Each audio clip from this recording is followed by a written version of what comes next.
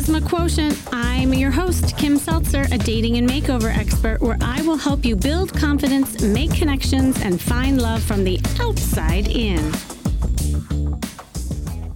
So about 3 years ago, I met a guy by the name of Brian Howie. And he was the host and producer of a show called The Great Love Debate. Now, this show was a live show. It's a traveling show where he had a bunch of men and a bunch of women at different venues all across America and get them in a room, almost town hall style, and talk about love and debate, about dating and debunk myths. And I was really intrigued with this whole concept.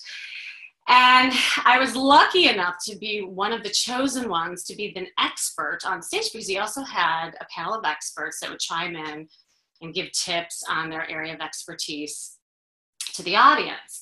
Now, what was so great about the show is that afterwards there's a mix and mingle situation where all the guys and the girls get together and they can actually meet each other as well as the experts. Well, this was about the third show that I did, and really getting into it and loving this whole format, because it was a way to really reach people in a short amount of time. This one woman, this actually gorgeous woman, comes up to me, but she didn't know she was gorgeous, and that was the problem. And she said, "Kim, I'm not sure what's happening because I can't find love and I don't know why." Well, I took one look at her and I knew why. And it wasn't because she wasn't an amazing woman. And after talking to her, she even became more amazing. It was because she didn't know she was amazing. So she shows up at this venue and it's a chance to meet guys, right? And she's wearing something that was completely wrong for her body type. She had this voluptuous figure and she was wearing this patterned dress that was really, really conservative that went all the way up to her neckline. And her body language was almost as if she was hiding. She didn't make eye contact. She was super shy. And she really didn't have a voice. I could tell by the way she was talking to me. So we were talking and we decided that we were going to work together. And that moment in time really changed her life. From the show, The Great Love Debate, to working with me. I then took her under my wing and I took her shopping, and this little conservative girl, I got her into some hot leather pants and tight fitting dresses that really showcased her figure, and she started blossoming. And then from there, we did a photo shoot and she saw herself for the first time in her life as a feminine, sexy woman. And that really was the problem. After getting to know her, I realized that she was giving her power away to the men. She was not in her feminine. She was doing things for men, and she wasn't receiving from a man. And that's we're going to talk about that a lot today on this show. But I'm happy to say there is a really happy ending to this story. So this was about 3 years ago when I worked with her. I sent her off on her way and hadn't heard from her in a while. Well, I got an email from her introducing me to a friend, referring me, and said, "Kim, I want to introduce you to my friend because you helped me so much. I hope you can help her. She keeps falling into the friend zone." And with that email, there was an attached picture of her in her wedding gown. She had gotten married. And I literally almost cried when I saw that email, and I forwarded it to Brian. I said, "See the magic that came out of your show." And so that's why I am super excited to have Brian Howie on the show today. He is near and dear to me. We've known each other for a very long time. But more than that, Brian is an award-winning director, producer, and author of How to Find Love in 60 Seconds. He has been the subject of features on Fox, ABC, CNN, Entertainment Weekly, The New Yorker, and Esquire magazine. And of course, he's the host and creator of The Great Love Debate. Time magazine named him America's #1 dating enthusiast. I love that. And he takes pride on saying that he is not a coach, but he's an enthusiast. And sometimes, well, he'll talk about how he helps people probably more than we coaches sometimes. And I feel honored that I was crowned as the 2015 leading love expert for Great Love Debate.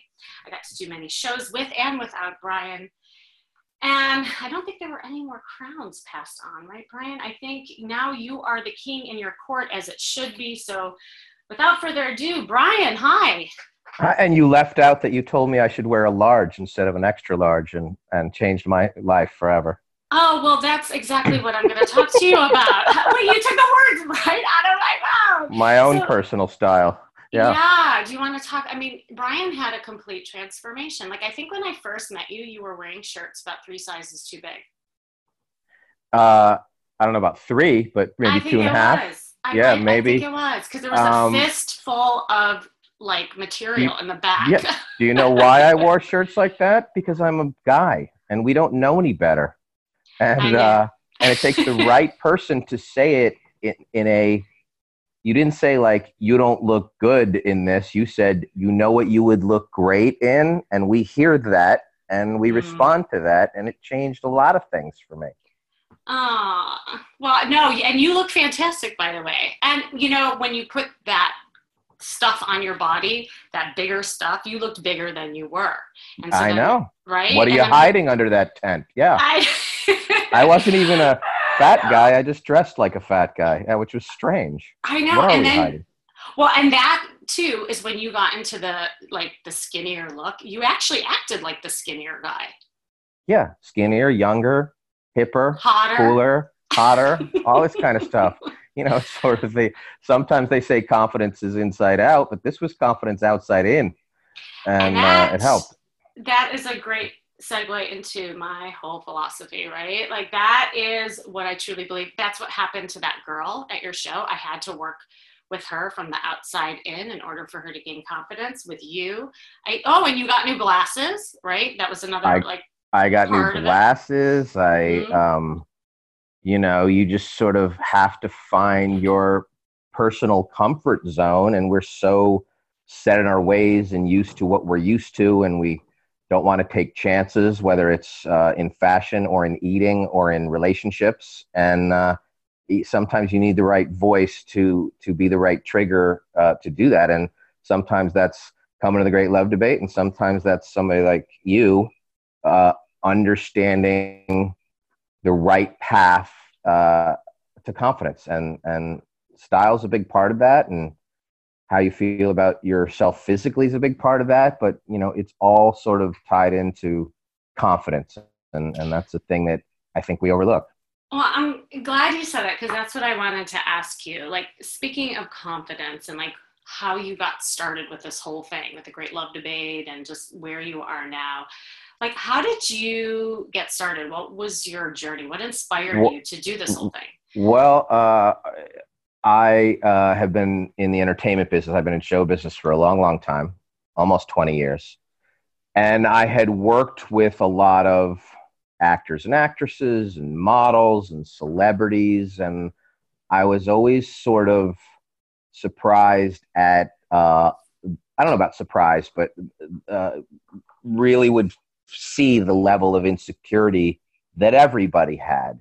And I was really fascinated, especially by the women. And I felt that if I needed to dig deeper and to figure out what was going on in everybody's heads, so I collected a bunch of anecdotes and thoughts and opinions and put them in a book called How to Find Love in 60 Seconds, which is not about a quickie. It is mostly about recognizing, acting on, and not killing the opportunities that are presented to us every single day. And my agent at the time said, rather than do a book tour with you and 20 people in a Barnes and Noble, why not raise some of the questions that the book raises in an open forum and challenge some of your ideas, which you know, I wasn't 100% committed on some of these ideas too, because it was sort of just my thought process on paper. So we January 14th, 2014, we were in a theater in Santa Barbara, California, and we had about 200 men and women there, and a hodgepodge of my friends on the stage, sort of posing as relationship experts, because I didn't really know the Kim Seltzers of the world then. Because you didn't know me back then, right? I didn't know you then, and it just went amazing. And so one show turned into 5 shows, turned into 20, and now we have been to 81 cities in North America. We went to Asia. We've done 267 of these shows in front of close to 60,000 people, and 3 years later, and I'm still asking the questions, but I have quite a bit of the answers now. And a lot of those answers came from people like Kim, and a lot of those answers came from simply the act of congregating, of putting men and women in a shared space and having an open, honest, fun, feisty dialogue, because, you know, we all are going through this journey, even you, Kim Seltzer. And Absolutely. and it's something so that we know of. Close to 40 couples have gotten engaged from meeting somebody at a Great Love Debate. Wow. And that's like 1 out of every 7 shows. That is a remarkable ratio. And it has, you know, as much to do with, has a little bit to do with things that people say and triggers from, and pieces of advice from people like Kim. But mostly it's, I don't feel alone. I understand, you know, the women love to hear that it's not so easy for the men. So collectively raising a room's hope and a room's confidence is really more important than just about anything. Well, that's what I loved about the Great Love Debate too, because it really is part of what I teach. And you know this, Brian, I always talk about building out a dating portfolio, and part of that portfolio should be actually going somewhere in real life and meeting real people. You know, we've been getting so caught up in the virtual world, and now that. Yeah, I tell people all the time, the best dating site is Earth. Yes. And sometimes we forget that that's the most accessible and the cheapest.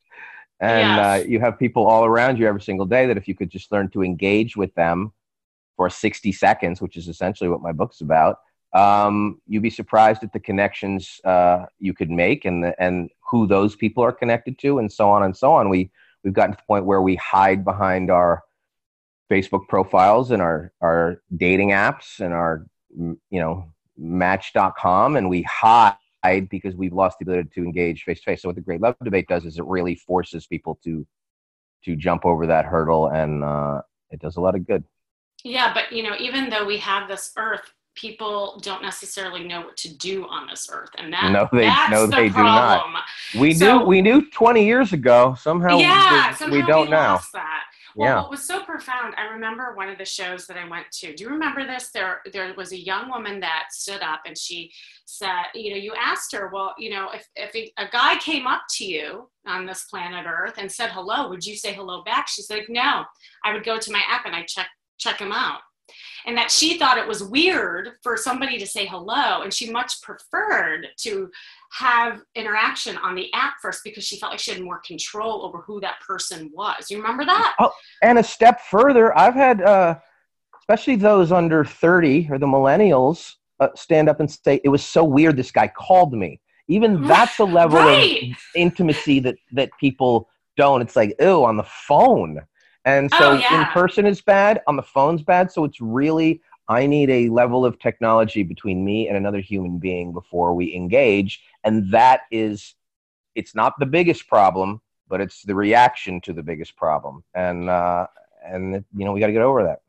Well, I want to kind of actually bring it a little more personal to you, Brian, because I've known you for a really long time, and around the subject of actually talking to people. Now, I know you, and you've had a personal journey around talking to people. You want to talk about that? Well, I have. And when we started the Great Love Debate, honestly, I was sort of treating it like I'm Jerry Springer, and we're going to have a little battle of the sexes, and I was just going to be above the fray and amused by it, because I wasn't like, oh, I have no problem dating, so I'm not part of this. I think you bumped it up to Phil Donahue, though. Yeah, well, for like a year and a half, that's sort of what it was. It's like, these people have some problems, and I'm going to let them discuss it from sort of arm's length. And then the more we started doing Great Love Debate, the more I'm like, these people are thinking and feeling and experiencing things that I don't even know about. So I'm like, what is my issue? And so I would hear them and I'm like, I'm missing out on life because I'm so personally walled off or scared or don't trust certain concepts such as love. And I had to then undertake my own personal journey, which both included wearing better shoes and going to therapy and everything in between, and to sort of figure out why I was not diving into the pool with such a fervor, the way why I was putting, I would say I put enough chips on the table to stay in the game, but I would never go all in. Why wasn't I going all in? What was different from me? And the more I would do these shows and listen to people and actually engage, which I was always I had no idea I was an introvert. I thought because I had a big personality that I was not an introvert. So you have to do the work, and you have to pull up the rocks and let the sun shine in and sort of, heal in order to get the benefits of exactly the thing that everybody else is getting the benefit of. So I love that you shared that, because I think it's something so common. It relates to what we're talking about, communication and actually talking to people. But I think also there was a connection for you in that it was easy for you to stay light or play a role with people where you wouldn't get, to the next level of intimacy or connection, and where you were keeping a lot of the relationships at that level, right? And so, yeah, oh, absolutely. I mean, just to give an example of, even now, like about halfway through the Great Love Debate Tour, coincidentally or not, my eyesight got worse. Even with the new glasses? No, well, that's why I got the new glasses. So I had to wear reading glasses, which most people eventually do.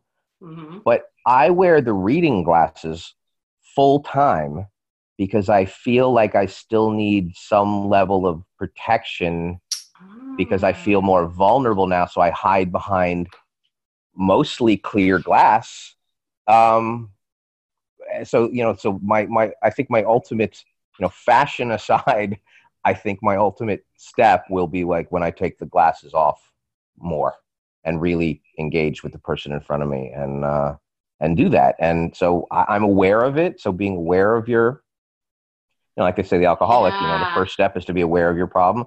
I'm fully aware of them now in a way that, and a lot of that had to do with paying attention to other people, That's a so lot of us don't do that. Yeah. So your glasses was almost like a shield, like a protection. Yeah, it's a shield. It's a metaphor. Yeah. It's anything you want. And it still is to some degree.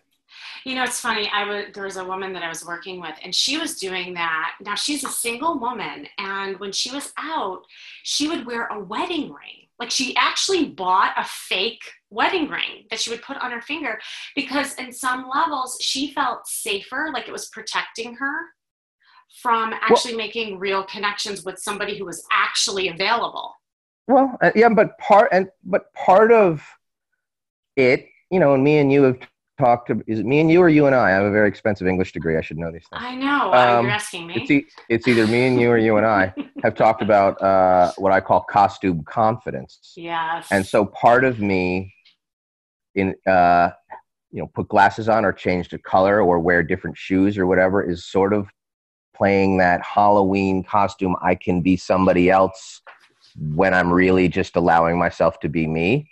And doing that. So it's like a prop where I'm playing, better Brian Howie until I'm comfortable with actual Brian Howie, I think. And I think that's good. Like, it's not a bad thing. It's a good metamorphosis as long as you're aware of that you need to do it and how to do it and what your goals are of doing it. And all of us collectively need to be better at engaging with the people around us. No, there's real truth to that, and that is not something that's superficial or like you said, a bad thing. There's actually research done on this. When people wear something, they actually can perform differently. And there was a study done in the New York Times, and they coined the term enclothed cognition, because what they found is in the study where they told these guys who weren't doctors to put on a bunch of white coats and perform as if they were a doctor. And it's to your point of acting as if. Well, the guys who wore the white coats versus the guys who didn't outperformed the guys who didn't wear the coats. Why? Because of the costume, it gave them the confidence to outperform. And in the brain, it actually shifted when they did studies on it. Well, I believe that, and on a lot of levels, that is much, much easier for a woman than a man, because she can change her hair color and she has a lot more choices and things she to do. For a guy, for me, it was even like a subtle change of changing the size of my clothes, to getting it right, that you feel younger, fitter, sleeker, all of these kind of things, when really you weren't changing yourself at all on the outside, physically, but it's sort of a trigger in your brain that just the smallest change can make a difference. Yeah, it is. And I always tell people all the time, it's the small wins that add up to the bigger change. I love when people say, oh, well, just be more confident, you'll attract love. Well, I mean, what does that mean? I hear that all the time. Or love yourself first. I hear that all the time. I'm like, well, that's very nebulous when you can't even define what love is. Like, I love pizza and I love the New York Giants, and so it's a very multi-purpose word that when we apply it towards ourselves or towards other people, we're not really sure what that even means. But that's a trigger. No offense to any coaches or experts or whatever, but love yourself and manifest love and do all this and blah blah blah. And unless you can sort of give somebody a clear roadmap as to what that is or how to discover that, like, that's just a lot of nonsense. Yeah, no, it's so true. Okay, so then it sounds like for you, after you had that like awakening or awareness phase, then you put on some costumes, so that you were acting as if. But then how did you actually become more confident, be able to connect and communicate? Well, you realize, the single biggest thing that I learned to do by doing that is listen. And I was a terrible listener. I'm still not the best listener. This is your podcast. 2 years ago, I would have been like, why is there somebody else on this conversation? I'm really impressed I thought life was a monologue, and I was always a big fan of the semicolon, because as soon as I put a period on the sentence, that was an opportunity for somebody else to say something. And I thought as long as I could control the conversation, I could control the narrative, and I can control the outcome, and I can control all those things. So learning to listen and trust and share and do all those things is a huge part of things that we don't even think about it. We don't even think about how we converse and how we engage and how we interact. And this is stuff that people don't pay any attention to because it's just who you are. It's stuff you've been doing for so long that you don't really, analyze it. And, I always say men talk more when they're nervous. Well, I must have been nervous for a long, long time without even knowing it. Well, I was going to say, there's always a reason for everything. And this is like, putting my therapist hat on for a second, is our past is always connected to our actions and, the way we go about things. And for you, and this is a common thing, and for all of you listening, I'm sure you can relate to what Brian's saying. On some levels, your lack of listening and your need to control the conversation or whatever it was really internally your feelings of being out of control, and it was a way to gain control. And I think a lot of us do that in various ways. It could be with food, it could be with people, it could be with sex, and so a lot of times it's really recognizing that, and that's coming from where that's coming from. It's an old kayaking lessons. When you kayak, they teach you don't control the river, navigate the river. And that's a thing that a lot of us have trouble even understanding. But if you sort of think about that, you can't, just sort of ride the waters around you and try and steady your own ship. And I think you'll be a lot better off. Yeah, it's so true. Very, very well put. So do you feel that you're a good Do you listener? need to take a second and get a pen? Or are you going to listen to this podcast and you'll remember that one? I will. No, I actually already wrote it down. So Okay, good. I'm already ahead of you, Brian Howard. Okay. So do you feel like you're a good listener now? Do you think you've improved? No. Like on a scale of 1 to 10, where are you at? I'm a 5. What do you think you need to do to get to like a 7? Be more cognizant of it. Be more present. Be more focused. Mm-hmm. Trust the people around you. Trust their opinion. And so I went from maybe a 2 to a 5, and hopefully I'll get to a 7. And I don't think anybody's ever going to be a 10. But as long as you're headed the right way, good. And not knowing something is not a weakness.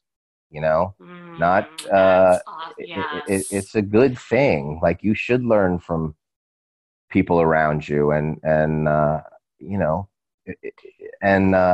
also, though, the people around you, if you can surround yourself with people who positively reinforce good behavior while not always harping on negative behavior, that's a good thing too. A lot of people let the negative energy in far quicker than they do the positive energy. And I would say at the Great Love Debate, we're selling hope. Well, the moment everybody walks in the room, that's a hopeful act. It means you haven't given up. It means you haven't said there's no good person for me, or nobody can love me, or I'm not good enough, or whatever. Like, the moment you listen to this, if you're listening to Kim Seltzer right now, it means that you still have hope. And that's hope's everything.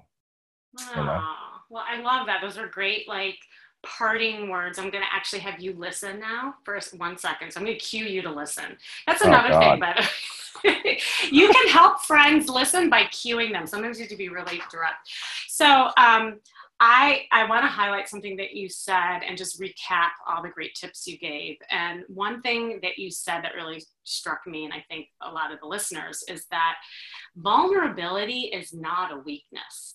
And I think people really have a hard time with understanding what that means. But I think Brian just spelled out some great example of what it is. When you allow people to really see you, to hear you, to express your feelings, how, who you are, that's that vulnerability that will allow people to be closer to you.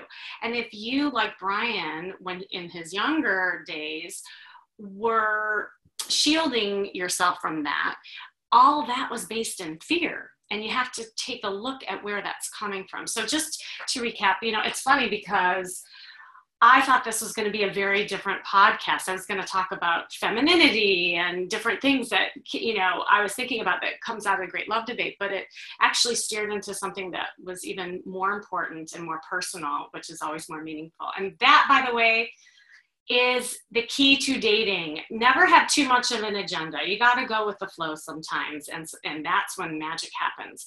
So really what he said, this is the pathway to confidence and connection. The first step is to be aware. What is going on with yourself that is preventing you from finding love, that's preventing you from connection? The second is, and I love this, we talk about this all the time, act as if. Wear a costume. It could be something that you put on your body, like the glasses or a better shirt, to give you that confidence to act as if you are that person. It could be putting yourself in situations that you never thought you could be at. If you are shy and you don't go to parties, then put yourself in a party and act as if you are the life of the party. It's a role, because again, what research says is sometimes you have to act as if until you become.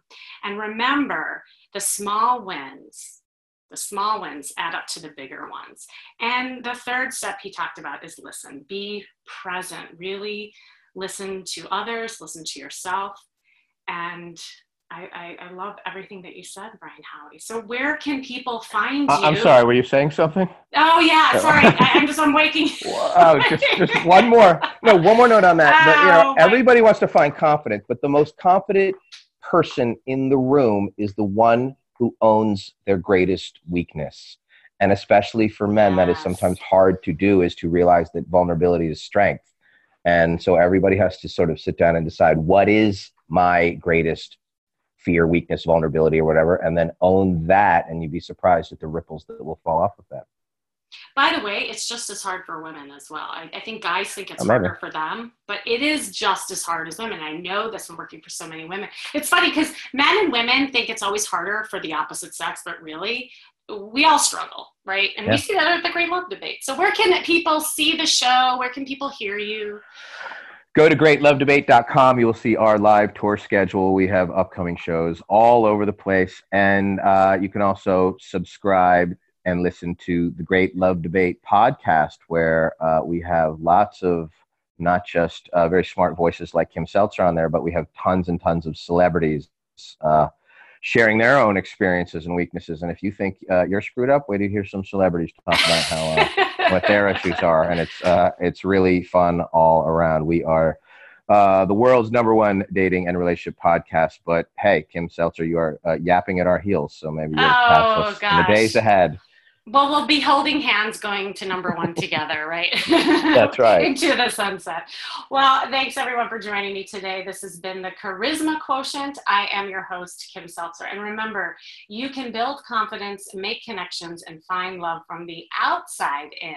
And if you want to know more, make sure you go to my site, seltzerstyle.com, which Brian Howie did help me with that domain, by the way. I just want to plug you for that.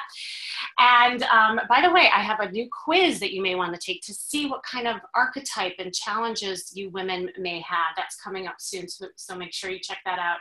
And stay tuned till next week with more tips on how to feel and look fabulous every day.